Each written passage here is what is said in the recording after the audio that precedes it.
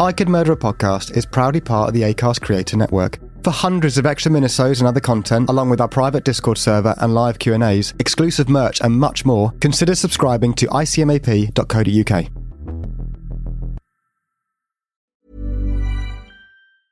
Life is full of awesome what-ifs, and some not so much, like unexpected medical costs. That's why United Healthcare provides Health Protector Guard fixed indemnity insurance plans to supplement your primary plan and help manage out-of-pocket costs. Learn more at uh1.com. There's never been a faster or easier way to start your weight loss journey than with PlushCare.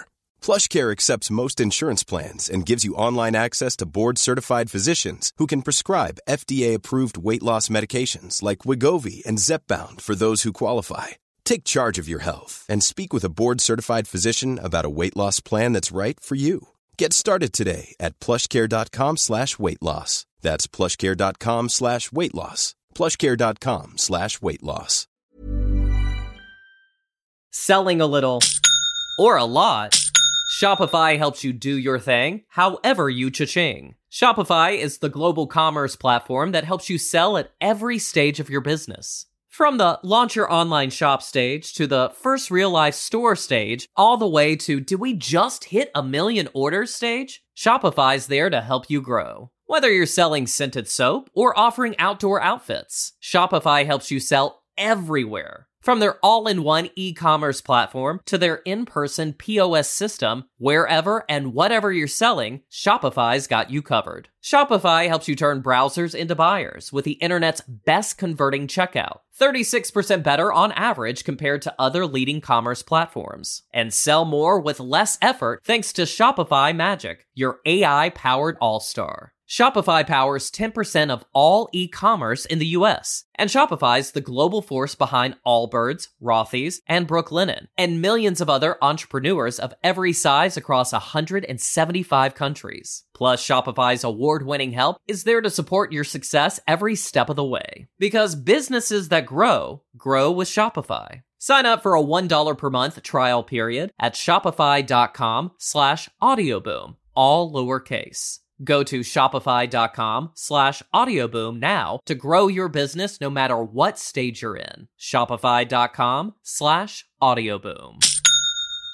Selling a little or a lot, Shopify helps you do your thing, however you cha-ching. Shopify is the global commerce platform that helps you sell at every stage of your business. From the launch your online shop stage to the first real life store stage, all the way to did we just hit 1 million orders stage? Shopify's there to help you grow. Whether you're selling scented soap or offering outdoor outfits, Shopify helps you sell everywhere. From their all-in-one e-commerce platform to their in-person POS system, wherever and whatever you're selling, Shopify's got you covered. Shopify helps you turn browsers into buyers with the internet's best converting checkout, 36% better on average compared to other leading commerce platforms. And sell more with less effort thanks to Shopify Magic, your AI-powered all-star. Shopify powers 10% of all e-commerce in the US, and Shopify's the global force behind Allbirds, Rothy's, and Brooklinen, and millions of other entrepreneurs of every size across 175 countries. Plus, Shopify's award-winning help is there to support your success every step of the way. Because businesses that grow, grow with Shopify. Sign up for a $1 per month trial period at shopify.com/audioboom, all lowercase.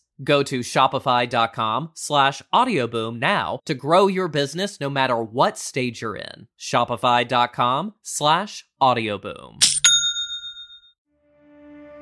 Warning. The following episode contains subject matter and scenes that some viewers may find upsetting, disturbing, or unnerving. Please note, viewer discretion is advised at all times. Sit back and enjoy. The address of the emergency. Cook Street. There's a young boy who got his caps outside. I don't know. Outside of which number? 4758. Cook Street. Yeah. What area? Barking. He looks like he's collapsed or anesthesia or something. Just always just drunk. So were you passing by in your car? Yes. Okay, you've drove past now, so you're no longer there. Do you know if he was away? No. Do you know if he was breathing?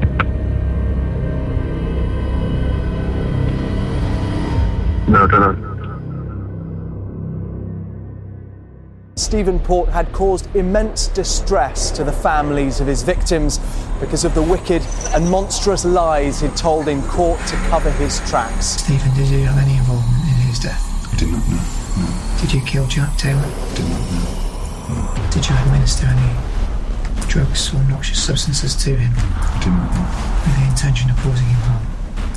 One of the most dangerous criminals they've ever encountered. Why are you searching for boy drugged rape? It's general porn. That's not general porn, Stephen, is it? Drugging young men for his own gratification. He killed 4 with overdoses, victims of what prosecutors called his selfish appetites.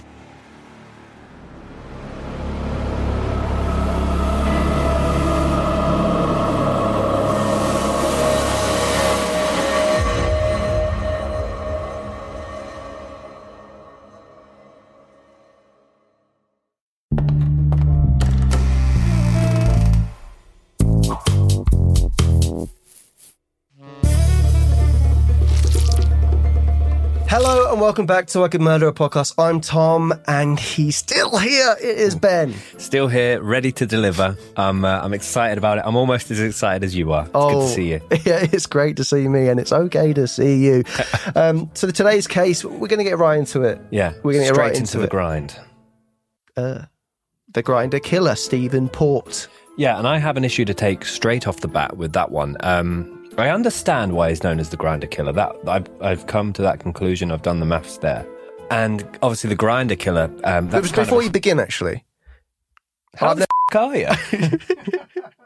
I've never had dating apps. Okay, never been into it. Mm-hmm. Well, I wasn't single when they kind of came around. Mm-hmm. Tell me about them. Well, what do you want to know? Where should we start? Would you say what's your opening line? Wow. Opening line. So I bet, is it something like trying to be quirky? No, even worse than that. Don't message at all, just wait for them to start, initiate the conversation. Is that why you deleted all the apps? That's why I deleted them all immediately. Okay, cool. Yeah. Let's get into it. So I understand why they call him the Grindr killer. I mean, first of all, that makes a lot more sense than going by some of the other apps or websites that he was registered with. And also, if you're not aware that it's, Grindr without the E, it could make him sound like, similar to last week's case, a bit of a butcher. Yeah, the meat grinding, but it evokes that kind of thought, definitely. Whereas the Sleepy Boys killer, again, scary. Which Sleepy Boys is an escort app. I'll list the rest of them for you. I have made a list that he was also registered on. So he had an account on Grindr, Hornet, Fit Lads. Don't know why that got me. Hornet's a weird one. Hornet, yeah. Hornet doesn't. Well, it's not. Okay, I get horny, but what's the link to men? Hornet. You could horn it in. In what? Well, let us know in the comments below. Planet Romeo. Okay. Manhunt. That's a true crime podcast, isn't it? Slave Boys and Couch Surfing, which I believe Ed Sheeran was also on once upon a time. Yeah, Couch Surfing isn't a dating or hookup site. It's literally you go into a different place. You need somewhere to stay. Are you? Am I able to stay on your couch? A bit like SpareRoom.com. Spare room's more for a longer stay, isn't it? Stay. Whereas Couch Surfing's more just, I've done a gig that night, just stay there for one night. Yeah. Really want to make that clear. Can't emphasise that enough.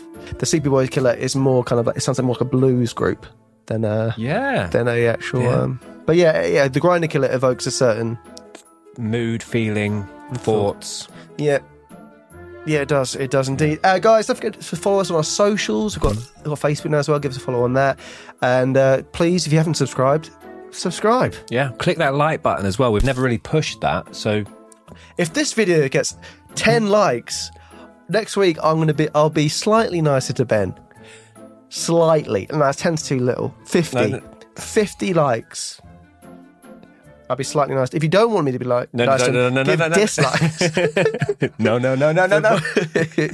If you want him to be nasty to me, over 100 likes, he'll be slightly more nasty to me. Ooh. I like that. But if it's in the threshold, no, we'll round it up. you're just going to be lukewarm. So you mean we'll round it up.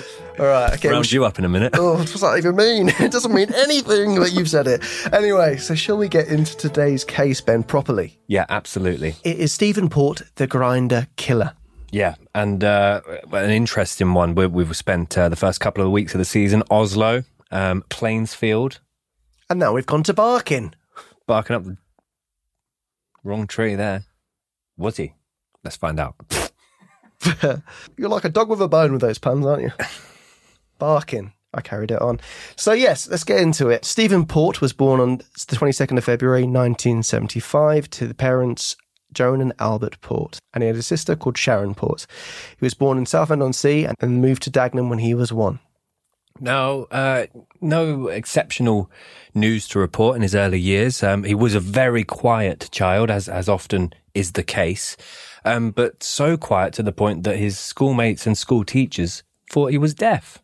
And he was also a fairly small child. That would later change. Wonder if they called him Short Port. Again, seems like you've got that natural bully instinct in your head. No? No, just... Short Port? I'd probably go with do a boat joke. Stephen Short. Yeah. Yes, as you said, he had a fairly unremarkable childhood, a bit of a loner, kept himself to himself, didn't speak a whole lot, and he left school at 16 to go to art college. Yeah, so not a lot to report on Port, as well as being... Come on. So throughout his childhood and early adult years, his neighbours would describe him as having a peculiar childlike personality, exhibiting odd behaviour as a grown man, such as playing with children's toys. A former romantic partner of Port's also described his personality as childish and gave that as the reason that he decided to end their relationship. Yeah, his sister would describe him as a grafter, which doesn't really fit in with the other explanations for him. I think, yeah, he was very into his children's toys as an adult. I think Transformers was one of his big, like, he's very intrigued by Transformers. But yeah, being bullied from a young age, I think remaining childlike, again, and that's kind of happened with a few of these cases. Yeah. They seem to, if they've not had such a happy childhood, maybe they hold on to certain things moving forward. Yeah. He had a passion for cars as well as music and films, which that's a fairly... No red flags there. That's a fairly normal thing. Mm-hmm. Well, were there any cars that could have given us a sign? If it was a Transformer car, that was evil. Yeah. Or Herbie just saying, get off! So he went to art college at 16, but he dropped out after only a year because his father could not afford the fees. Stephen would later on say he had a very happy childhood, and in his life he was very happy, and he always he never wanted anything. He always got everything he needed, or he felt very kind of happy. Fond memories. Yeah, it has some things he has says. It seems to be he's got a bit of a fairy tale going on in his head about certain things. So, yeah. But yeah, he had to leave art college there. He came out as gay in the mid-2000s, subsequently being shunned by his father for being gay. He said, from his point of view, that he never actually came out to his parents. They always knew. So shortly after coming out, Port makes the decision to leave his parents' home, and he only moves a short way down the road to an area of London called Barking, and he takes on a role as a chef at a stagecoach bus depot in West Ham. And interestingly, Port would subsequently go on to appear on a special episode of Celebrity MasterChef. Yes, he's seen in the background. We'll show that here. Apparently, he was helping making meatballs with one of JLS. There's a pun here somewhere. I don't know enough JLS songs. So we'll leave it. And actually, if he's making meatballs, the Grindr killer, the meat grinder, it all full circle. Like a meatball. So he lived alone in his one-bedroom flat. One of the other people that lived in the flat next door, they remember him moving in. He also was gay, and he remembers making conversation with Stephen Port. But he recalls him being very kind of standoffish and quite not forthcoming with conversation. And he also said he had a very kind of childlike personality. Yeah. I mean, a lot of the kind of witnesses that would eventually come forward said that it was often hard to maintain eye contact with him because Port would immediately kind of look away. But also, most of his answers in any conversation were kind of one or two worded. Yeah. So very limited in that. Could have been shyness still, perhaps, but very quiet, kept himself to himself type of individual. He would also regularly, chefs tend to work split shifts, long hours, to go back to the graft that his sister said he had. So he was grafting away in the kitchens, but he would also find time to regularly go to the gym. And he was actually described as having a fairly athletic appearance, although some of the footage we've seen, he's very tall, certainly. So whoever came out with that short port thing must be kicking themselves. But I think, there's some photos he posted on some of these dating sites where he's topless, and he looks fairly in good shape. To digress slightly, there's a biopic being made about him, a TV series where Stephen Merchant is going to be playing him. It's not been released yet; it's been delayed. Great casting. And you wouldn't describe Stephen Merchant as being athletic, but great casting. There are some. They started shooting, was it 2020? Before the pandemic. It's been delayed because the pandemic has delayed a part of Port's case has been delayed, so they didn't want to put it out until that was all finished. So because that's been delayed by coronavirus, they delayed the releasing of the series. It's called 4 Lives, and there have been some kind of stills emerge from the set, and Merchant is looking particularly haunting. Yes, because in that role. The thing with Port, if you search him online, you do any Google images, there's very different looking images of him. Because he was balding from an early age, but he wore a blonde wig. And you see with Merchant, you see pictures of him with like a head of hair, and then he's got the ones of him without the hair. So he's really committed to the role there. But yeah, I'm very excited to see that when that does eventually come out. Absolutely. So, if you have seen it and you're watching this episode, many moons later, how was the episode? How did we do in prepping you for the episode? But you would have seen the episode already, and I've done myself. So let's continue. So obviously Stephen's moved out from his parents' house. He moved out when he's 31 years old. So quite old, moving out. I don't know. Is that? Well, in today's economy, if you're trying to save to buy a house, that's probably quite young, actually, isn't it? Really. Let's have a drink. So yeah, he's moved out of that household, obviously knowing he was gay from a very young age. He wouldn't have been able to bring guys back to his parents' house because, as we said, his father was very, didn't approve whatsoever. So he's moved into this flat. He's finally got the freedom. He's, as I said, the other person who lived next door to him, who also was gay, said he saw a lot of people coming and going from the flat. Yeah. This is when he was starting to discover, kind of explore his sexuality, I guess. Yeah. Creating a lot of different profiles that we mentioned early on. Yeah. And he's really kind of getting involved in the gay scene. So he's registered on multiple websites now, multiple dating apps, and starts to, have new men over the house almost on a daily basis. As part of this, we mentioned obviously the blonde wigs that he would wear in public, and a lot of the I think it was just a wig. A wig. He didn't have I don't think an array of styles. I think I cornrows. I think I saw spiky and quiff. I saw 2 different. Maybe it just got a bit of wind on it. Maybe got a bit of wind on it. Maybe. Who knows? But this also, we said before about him being very childlike. He was also on these different profiles. He was kind of catfishing a bit by changing little details, saying he worked with special needs children. That's it. Claiming he also was a door-to-door salesman. Yeah, there's multiple kind of new identities that he's kind of cooking up here. If you're trying to impress someone, Ben, as I said, not done dating things. No, ask the expert. So, expert. It's like if you're going to lie about your job, like you want to glamorise it a bit. Door-to-door salesman isn't what you're going to go for. No, it's a different world to chefing. Chef's a good thing. Yeah, no, I'm not besmirching that. Love chefs. No, I'm saying if you saw someone that was, I would have thought, oh, that person's a chef. I would like to come around and can you make me a lovely lasagna? Yeah. I'm vegetarian, so please don't involve any animal. To go back to the wigs point, the spiky, the quiffy, the mohawk, as well as the door-to-door salesman, Port would create multiple profiles on multiple sites and apps, including an account where he claimed to be of a military background and worked for the British Royal Navy. He had a separate account where he claimed to be a Californian porn star, and I've got the name. This might be a good porn star name. It might not be. John Luck.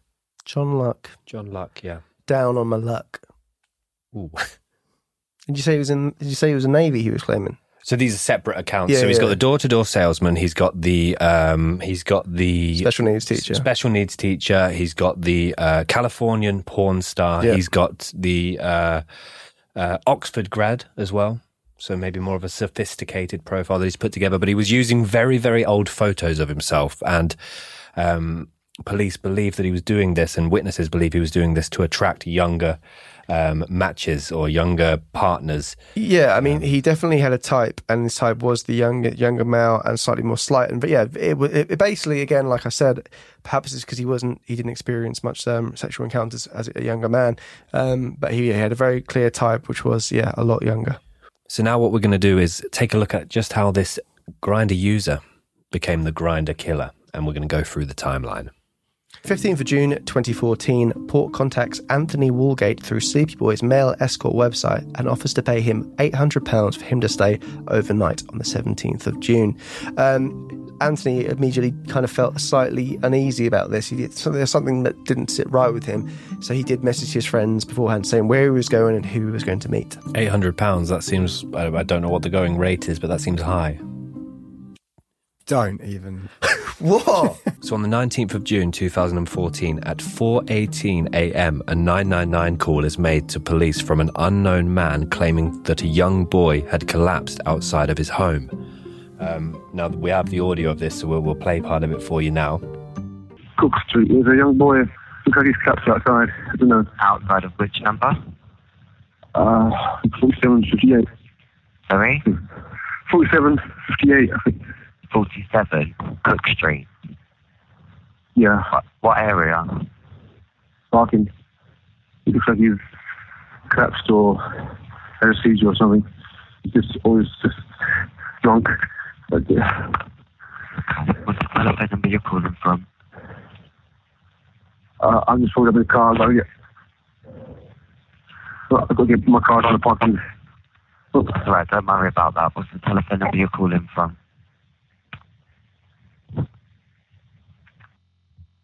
Hello? And you can hear in his voice, he's not panicking. You know, if I found someone collapsed outside of mine, I'd have at least a mild panic in the call. He's very calm. It doesn't sound frantic in any way. He's not panicking at all. He's just stated that he's found someone collapsed. He went on to say that it felt like it looked like the boy had collapsed or had a seizure or something, or was just drunk. Yeah, it's once you obviously with hindsight, and that the man making the call was Stephen Port, he was trying to be the good Samaritan there. So Port kind of panics when they ask for additional information about the address, and tells them that he needs to end the call because he needs to get to his car to do the parking. And he ends the call. The call later returns. The 999 ambulance service got the caller on a second call to confirm the exact location. They asked the caller if he had seen anything at all, and he claimed that he hadn't. The boy on the ground was pronounced dead at the scene.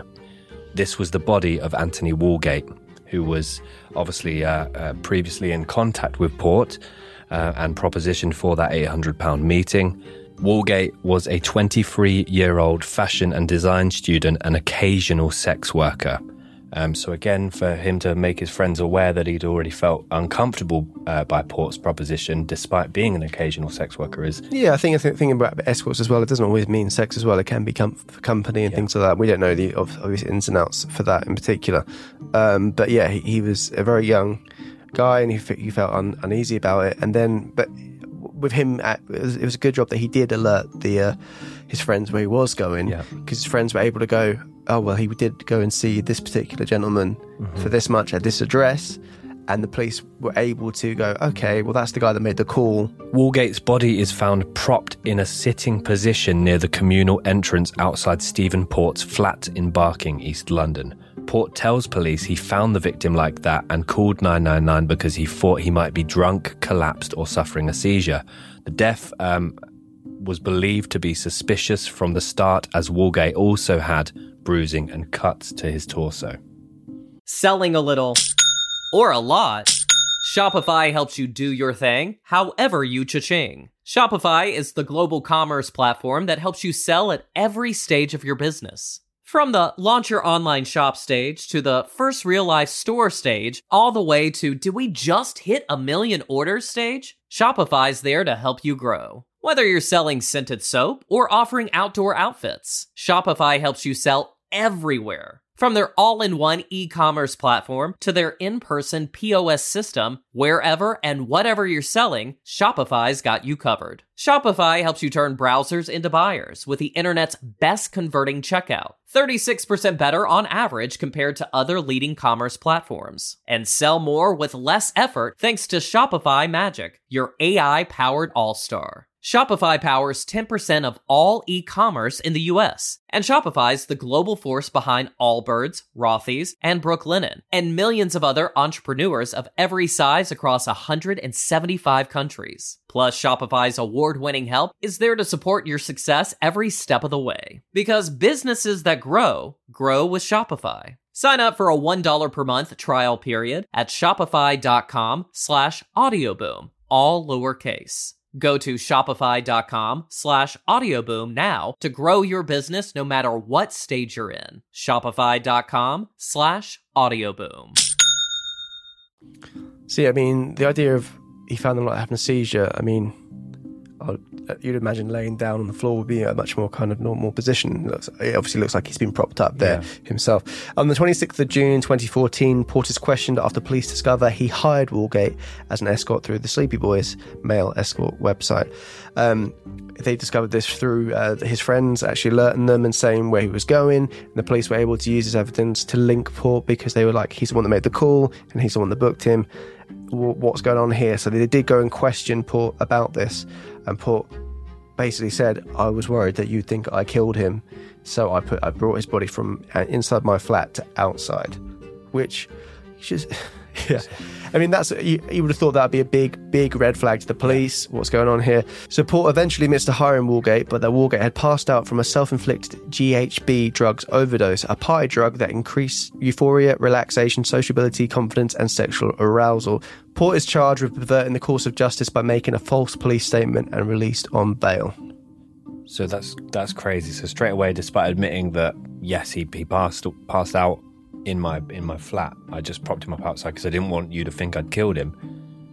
How is that not a bigger warning sign for the police, or how is that not questioned further? Yeah, you wonder what, like, and it would go on to his family will say he was very anti-drugs, and they thought this was very, very suspicious, and his friends did also, but the police seemed to just be like, this is what happened. He said this is what happened. And the cuts and bruises to the torso weren't explored further. Yeah, I mean, throughout this case, there's going to be a lot of things that make you go, what were the police thinking or doing? Mm-hmm. And this was just, this is the beginning of the kind of, what is going on here? So the 23rd of August 2014, Gabriel Kavari, a 22-year-old from Slovakia and also a previous boyfriend who had lived with Port in the past, rekindles the relationship with Port and goes to stay with him for a few days at his flat in Barking. So the 28th of August 2014, 2 months after Woolgate's death, Kavari's body is found semi-clothed, propped up in a sitting position against the graveyard wall at St Margaret's Church, Barking, which was 500 metres from Port's flat. Port had told his friends that Kavari had gone back to Slovakia in order to travel Europe, but he had also told friends that he died in Slovakia. Yeah, there were a lot of, I think Kavari was very well known by other people within that kind of apartment building, but also Port's kind of, I don't know if he had a massive friendship group, but he was well known anyway, Kavari. But Port came up with a whole number of different excuses when questioned, especially by one of his neighbours who was close with Kavari. Said he'd gone back to Slovakia, he'd then gone travelling, or he'd met a partner who was in the military, so fled the country, and all these different excuses, but then started to tell them, actually, no, he died. Yeah. I mean, the body was found by a woman walking a dog in the graveyard, and she will come up again later on. Well, that's two guys in a 2-month period that have disappeared and then re-arrived in very similar circumstances. Yeah, I think as well.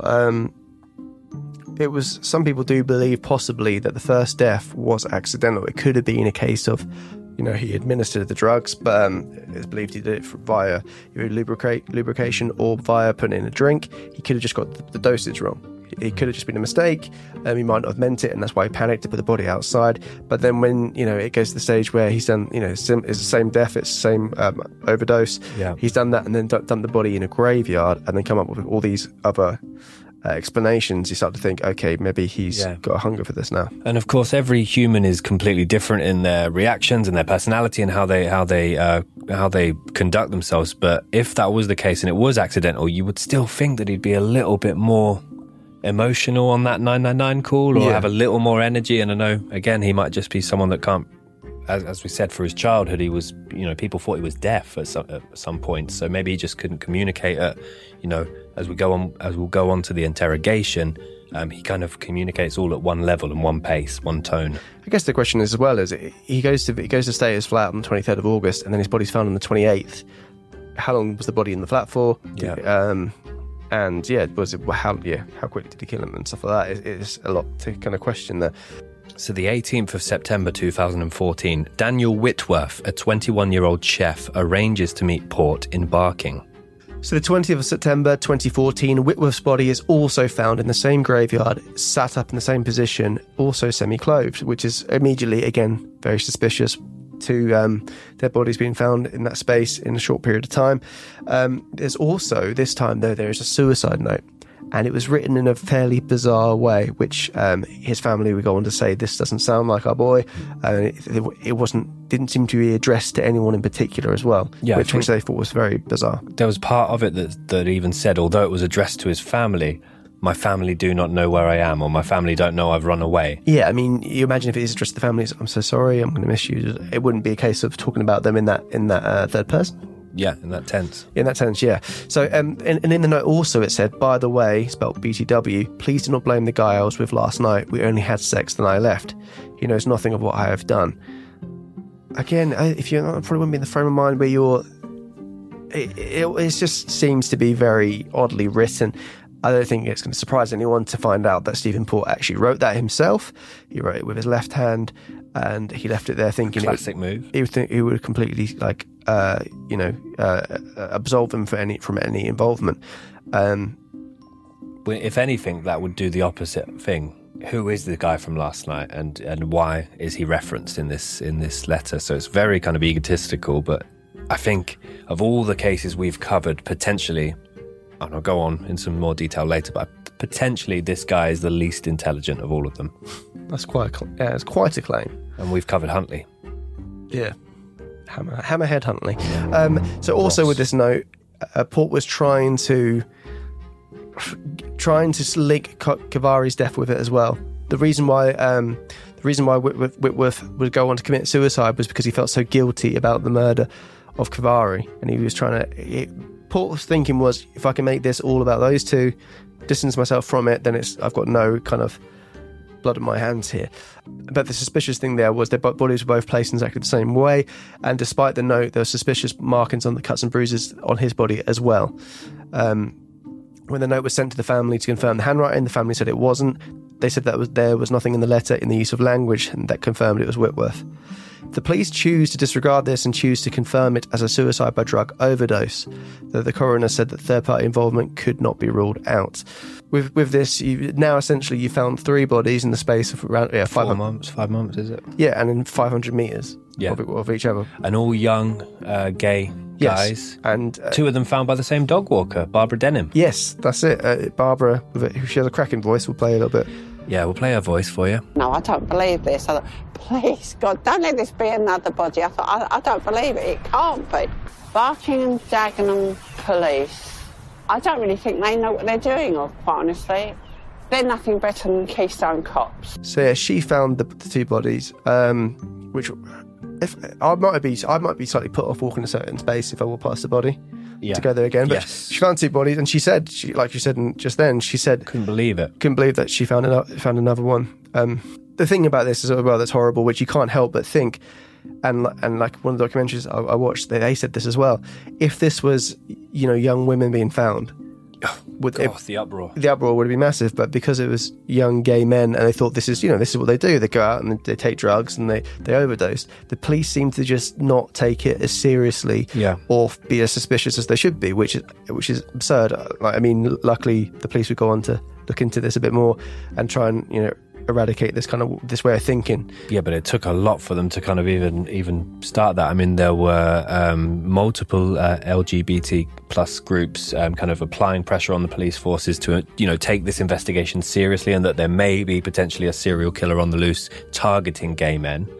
I mean, it literally, like, and as well in some of the documentaries, the wording they use is this was a really serious case. He was he was the most dangerous person out there, and it was really intense and like hard case to do. It's like, it doesn't, looking from the outside of this, it doesn't look that complicated in the sense of you've immediately got Port linked to the body outside the flat. Then you've got 500 metres from his house, 2 other bodies in there, and it's like. Because that's the other thing to note here is they couldn't actually link Whitworth with Kivari at all. There was no link between them as people, and so that's why they couldn't rule out the third party, because there wasn't a clear link between them. Yeah, and it's crazy as well because we recently covered the Twitter killer case on our Patreon page, the Shirashi case. And literally all they did to find out what was going on, young girls, and it took a lot of young girls to disappear for them to start taking it seriously, unfortunately. However, all they then needed to do was check into his accounts that he was using, follow the social media footprint there, and then they tracked him down. I hesitate to guess that all they would have to have done is look at one of Port's accounts, look at who he was chatting with, trace it back. You wouldn't even have to travel far, 500 metres. Exactly. And you've got your man. But, definitely, with investigating him and seizing some of his property, 100%. You think that they'd be quick to find that. So the 23rd of March 2015, Port pleads guilty to perverting the course of justice in the case of Walgate's death and is sentenced to serve 8 months imprisonment. He was released with an electronic tag on the 4th of June, so he only served just over 2 months. Just over 2 months. Just over 2 months. Because they've taken his word for it, the fact that he panicked and did that. And lied to the police. The pressure that the police are now feeling to take this case seriously. It's multiple friends and families of the victims that are getting involved. You've got multiple LGBT plus communities. You've now got the Pink. Is it Pink News? Yep. So the Pink newspaper were also applying pressure to the police force to take this investigation seriously. And they're now finally feeling they're now finally investing the time and the resources to look into this case properly. And Port at this point must feel kind of semi-invincible. Well, yeah, he seemed to have got away with it, and obviously him going away in prison for those 2 months, not much, obviously nothing happened during that time as well. So the police probably thought, it was just a case of that, if it's completely slowed down. So there's a good BBC 3 documentary on this, and it follows Gabriel Kivari's friend, John, and who was quite instrumental in actually not believing this, linking it, and wanting to kind of prove that his friend had been murdered. And he was trying to do a bit of online sleuthing himself and trying to dig into this himself. And from that he stumbled across someone who claimed to have some knowledge on this, who said that Kivari was involved in his chem-sex parties where young guys would go there, there'd be older men there who would drug on them and taking advantage of them. He was trying to imply that Gabriel Kivari was kind of mixed up in the wrong kind of crowd, and this could easily have happened because he could have been in one of these parties and one of them just gave him a little bit of an extra dose. And the guy just, luckily his friend wouldn't buy that whatsoever. Whereas the police probably bought that more than he did. He did mention it to the police, just to kind of say, can you look into this? He wanted to get it solved for his friend. He said, look into this. If there is older men doing this to young guys, can you please look into it? But the police, they just said it was an accidental overdose. They weren't really listening to him. And he was persistent as well. It is a great watch if you've got the time. And he's still he's clearly still hurt from this case and moved by it. It's and again, like the letter, this would turn out to be Port talking to his friend, saying all this falsehood, and so just like the letter, it was Port trying to cover his tracks and try and muddy the waters. So he was talking on different, was it forums or? It's a combination. I think that might have been straight through Facebook.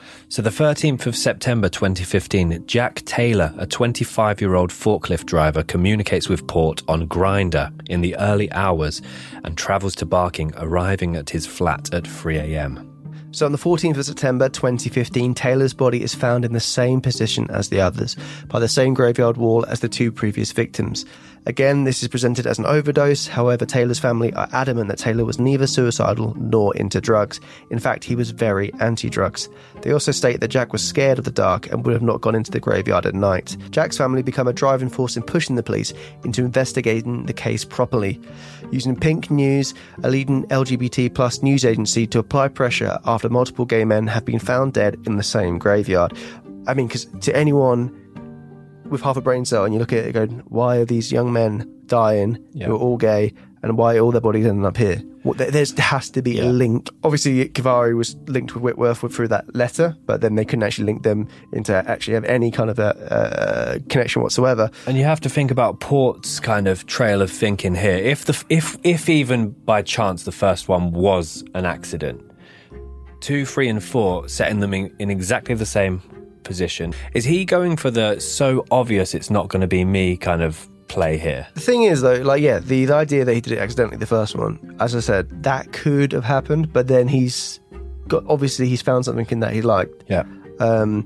So, yeah, and it must be a case of, I've done this and I haven't been caught, so why would you change it again? Yeah, so I'll follow the same avatar of victim, exactly the same area, exactly the same drug, exactly the same location. Like I can't get myself into his thought process here. But like you say, good. Well, yeah.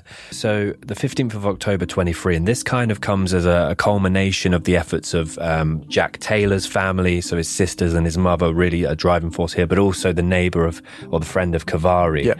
So they're all putting huge pressure on the police to, take this seriously, to look into this. There is a serial killer on the loose, targeting gay men in Barking within that 500, 400 square metre parameter.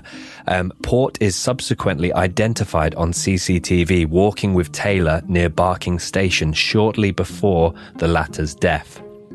And this CCTV footage was available to them a year prior. Yeah. Which is just insane. Port is arrested. The police are heavily criticised for this, as they never looked into the CCTV footage at the time, which is just unbelievable. They now decide to interview Port as well as conduct a thorough search of his flat. In doing this, police seize Port's computer, finding a recent search history of boy drug raped, as well as multiple videos of Port filming himself having sex with unconscious males. This has kind of a bit of a feeling of the Yorkshire Ripper, where it was like, they're sex workers, it doesn't matter. It's like, obviously with gay men, it's like they don't seem to be doing their usual in-depth looking. You would have thought it'd be a very basic thing to go, okay, where was he and where was he going on the night of his death? Yeah. Okay, let's look at CCTV footage. That'd be let's interview the neighbours. It's literally your first port of call there. Not a joke. It literally would be where you would go, and it's kind of like if you just did that. Just simple police. What do they say when they finally... Simple coppering, as the guy that finally found the Ripper. But all they would need to do is go door to door. Look, have you seen any of these young men with any other men? Oh, yeah, actually, he's with that tall... one that wears a wig. That tall, skinny... Port. So on the 23rd of November 2016, Port was convicted of the assaults by penetration, rapes and murders of Anthony Walgate, 23, Gabrielle Cavari, 22, Daniel Whitworth, 21, and Jack Taylor, 25, as well as the rapes of 3 other men he drugged, and 10 counts of administering a substance with intent and 4 sexual assaults. He was found guilty on all counts. In total, 11 men were known as victims of Port's crimes. At the Old Bailey on the 25th of November 2016, Mr. Justice Openshaw sentenced Port to life imprisonment with a whole life order. So we did an Insta post on the whole life tariff or the whole life order, and there are some names on there. So Port, one of the kind of few with a whole life order. I think, it's around 100 or so people that are on that list. And as you said, there's some, very well-known names who have also made that list. So after Port's arrest, many more men would come forward with complaints of having been drugged and sexually abused by Port. 29 charges are put against Port, and police launched an internal inquiry to their own failings during the case. As well as this, police used new information on Port to look into 58 unexplained deaths involving GHB overdoses. So that's the reason why this has been delayed, because there's more. They're going to look into this case. Yeah. Obviously, he's not going to get any more time to serve, but hopefully there might be some more people's names going to get justice. 58 deaths relating to GHB overdoses. And again, that neighbour stated he was meeting new people almost every day. So yeah, and as well, the GHB thing it's not a common drug for people to overdose on. To be completely honest, I'd never heard of that drug until looking into this case. It's one of those where it's apparently it's not a common thing. So these were it was very bizarre that people were passing away via this. Jack Taylor's family are comforted by the fact that their son was murdered and did not take his own life.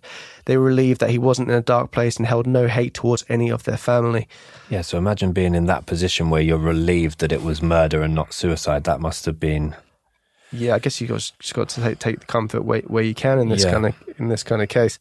So in terms of a motive for Stephen Port, all we really could fathom was that he was a sexual predator motivated by control and power. I think with a lot of these cases, growing up, they're bullied, or they never felt in control or what they can do. So then being able to overpower someone is something that really drives them. Selling a little or a lot, Shopify helps you do your thing, however you cha-ching. Shopify is the global commerce platform that helps you sell at every stage of your business. From the launch your online shop stage to the first real life store stage, all the way to did we just hit 1 million orders stage? Shopify's there to help you grow. Whether you're selling scented soap or offering outdoor outfits, Shopify helps you sell everywhere. From their all-in-one e-commerce platform to their in-person POS system, wherever and whatever you're selling, Shopify's got you covered. Shopify helps you turn browsers into buyers with the internet's best converting checkout, 36% better on average compared to other leading commerce platforms. And sell more with less effort thanks to Shopify Magic, your AI-powered all-star. Shopify powers 10% of all e-commerce in the US, and Shopify's the global force behind Allbirds, Rothy's, and Brooklinen, and millions of other entrepreneurs of every size across 175 countries. Plus, Shopify's award-winning help is there to support your success every step of the way. Because businesses that grow with Shopify. Sign up for a $1 per month trial period at shopify.com/audioboom, all lowercase. Go to shopify.com/audioboom now to grow your business no matter what stage you're in. Shopify.com/audioboom. So amongst a number of chilling details released from the court transcripts, the interrogation footage of Port was actually released to the public as well. There's some really interesting kind of body language in this particular interrogation, particularly if you're an innocent person being interrogated for these charges. I mean, I would naturally become quite nervous even if I had nothing to do with it. I think just it's natural to do that. But Port he's not. His tone, as we said, his tone just stays the same the whole time. So first of all, it kind of lines up with a lot of his neighbours and friends. Port won't look at the interrogating detective. His head is always down reading a piece of paper which presumably have his rights on there. He is incredibly quiet and calm, doesn't come across too nervous. He's cold and calculated even when faced with incriminating accusations. All found dead. Stephen? I understand, but... Close to your house. One of them had been in your house. They said it would be a coincidence if 2 people, ended up in that same situation, but what about 4? And again, Port just can't say anything. He's not fazed by it at all. Yeah, the policeman and the detective, I think he does it really well. Yeah. He words it really well and plays it really well. You can see by his body language as well, his leg is tapping all the way through, which is a sign of adrenaline. Like your body releases adrenaline for you to either attack or to run away. And his leg is going, and because he can't release that energy, you can see that in his body movements as well. Yeah. As you say, the interrogating officer, he kind of mirrors Port's kind of tonality and language as much as he can, and pacing. But Port, despite being kind of a 1 or 2 word answer guy, actually has an answer for every question, and it doesn't go with your typical kind of no comment. He doesn't have a lawyer present. One thing I found really interesting is he takes over 40 seconds to look at a photo of someone, which was one of the victims. to then say, I don't recognise him. And he followed on, in this interrogation, he followed on the story about the Ken parties, and he said that he was a runner for them. He'd bring young guys to the parties. And he also said that Daniel was one of those people who also did the running as well. He made up his whole, that's the thing, he makes up all these elaborate stories, trying to involve people, and like the Ken parties, he was very obsessed with that idea. So he's trying to stick to his narrative there with that. Yeah, really bizarre. And he even, during this 40-second pause when he's looking at a photo to then say, I don't recognise him, he does go, I'm trying to pay full attention to his face, or I'm trying to pay full attention to the guy's face. The one thing I really liked about the interrogator is he kind of repeats questions and makes it clear that he's not buying Stephen's answers. So they have kind of an exchange. Did you have any involvement in Jack's death? No. Did you kill Jack Taylor? No. Did you administer any drugs or harmful substances to him? No. With the intention of causing him harm? No. And you say you've never seen him before? No. Is that right? Yes, that's right. Yeah, it's kind of one of those where... Tries to trip him up. It's also just trying to say, we know this information. It's kind of saying, we've got this, we know this part. We know all this information. Just, come clean because we've got you. And one thing that kind of Port's answers to everything is essentially, I couldn't have killed these boys. They weren't my type. But then he's also in the interrogations, he says, you said that before that this is your type and you're sexually attracted to these men. Younger boys, yeah. So, that's all available on YouTube, and, by all means, good. It's uncomfortable watching. There's lots of intentional awkward silence. So according to the Mirror, when Stephen Port was in jail, he developed a sexual relationship with Britain's worst paedophile in jail, claiming Port had a relationship with Richard Huckle, who were both serving time at HMP Belmarsh in the South East London. But you're not allowed to have relationships when you're in prison, so people can often be removed and relocated. And Huckle was relocated to a different prison and was subsequently murdered. Huckle's case is absolutely vile. And the thought of, those two people, such evil people kind of forming a relationship is just, chilling. So the IPCC, which is the Independent Police Complaints Commission, we're investigating whether 17 police officers in the Met should face disciplinary action over this case because they felt they weren't doing their utmost. They weren't being professional in terms of how they looked into this and maybe missed obvious leads. But after this investigation, no officers were given any disciplinary action. Which just seems... It just seems like they're just doing it to appease people, but not actually following through. So in 2019, a gentleman called Gerald Matovu, who was known to have supplied Port with the GHB drug used in the killings, was arrested and sentenced to 31 years in prison for the murder of actor and businessman Eric Michaels. Using similar methods to Port, Matovu had targeted Michaels on Grindr and given him a fatal dose of GHB. So in 2020, in a Brazilian talk show program called Que Historia es essa Porchat, hosted by Fabio Porchat, an audience member named Rafael told his story of dating Port. Rafael had moved to London in 2012 at 19 years of age and had been working as a waiter when he met Port on a dating website. He went on to claim that after they started dating, he moved into Port's apartment for a little period of time, where they lived together for a little longer than a month. After they broke up, Rafael claimed that Port was physically aggressive, mentally aggressive, and a really difficult person to live with. So he would end up moving back to Brazil. One day after he'd moved back to Brazil, he decided to search Port's name online, presumably to find him on social media, and uncovered all of the news about what Port had done, and was interested since he thought Port had made a documentary on serial killers rather than actually the documentary being about Port himself. So he said, looking back, there was a lot of strange things going on. Another former partner of Port's also claimed to have broken up with Port due to his unusual and childlike behaviour. There was an interview with one of Port's previous neighbours, Ryan Edwards. He recognised that Port had some childlike tendencies and was about to, upon clearing his house up, was about to throw away a fire truck and decided to keep it and give it to Stephen as a gift. And apparently at the time, a lot of his friends questioned him, saying, you don't want to do that, that's offensive, that's not funny. But while at a party, he gifted it to him as a light-hearted joke and said that Port absolutely loved the fire truck and immediately got on the floor, cross-legged, and started driving the fire truck up and down in his own little world. He said, which is actually quite good for our lookalike, he said Port was a little bit like Lurch out of the Addams Family. So following Port's conviction, his mum and dad didn't have a great deal of things to say about the case, but his mum didn't believe that he had done it.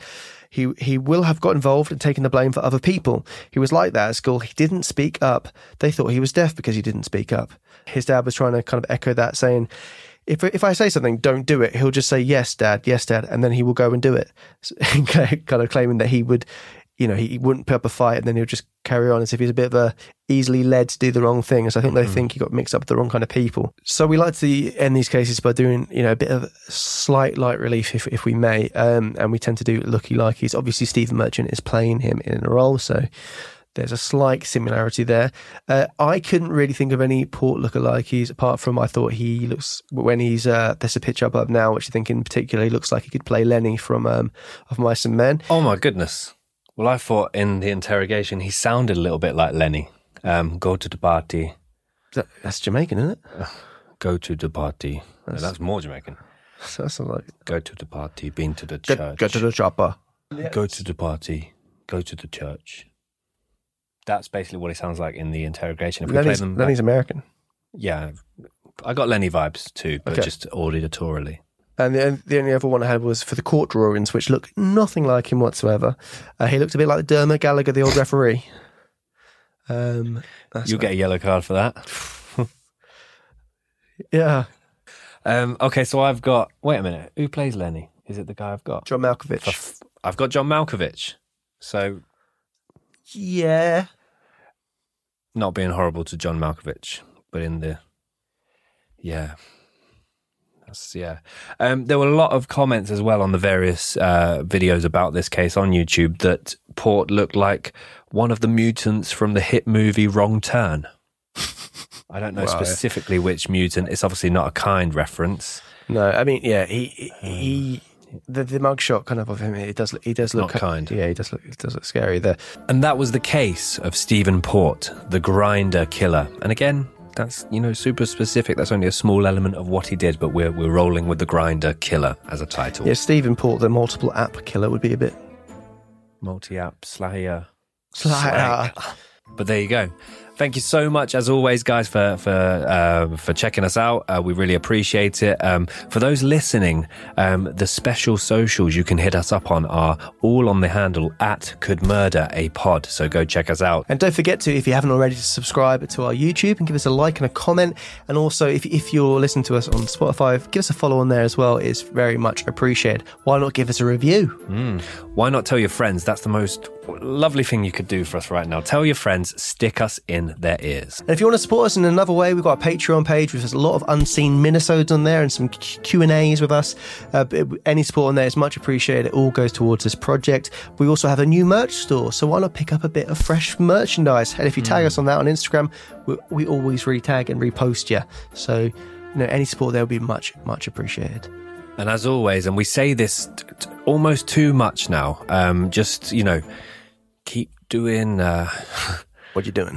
Doing what you're doing. Unless it's grinding. Well, you can do that, but just don't kill people. Non-specific. Just don't kill people. Thanks, guys. Bye. See you next week.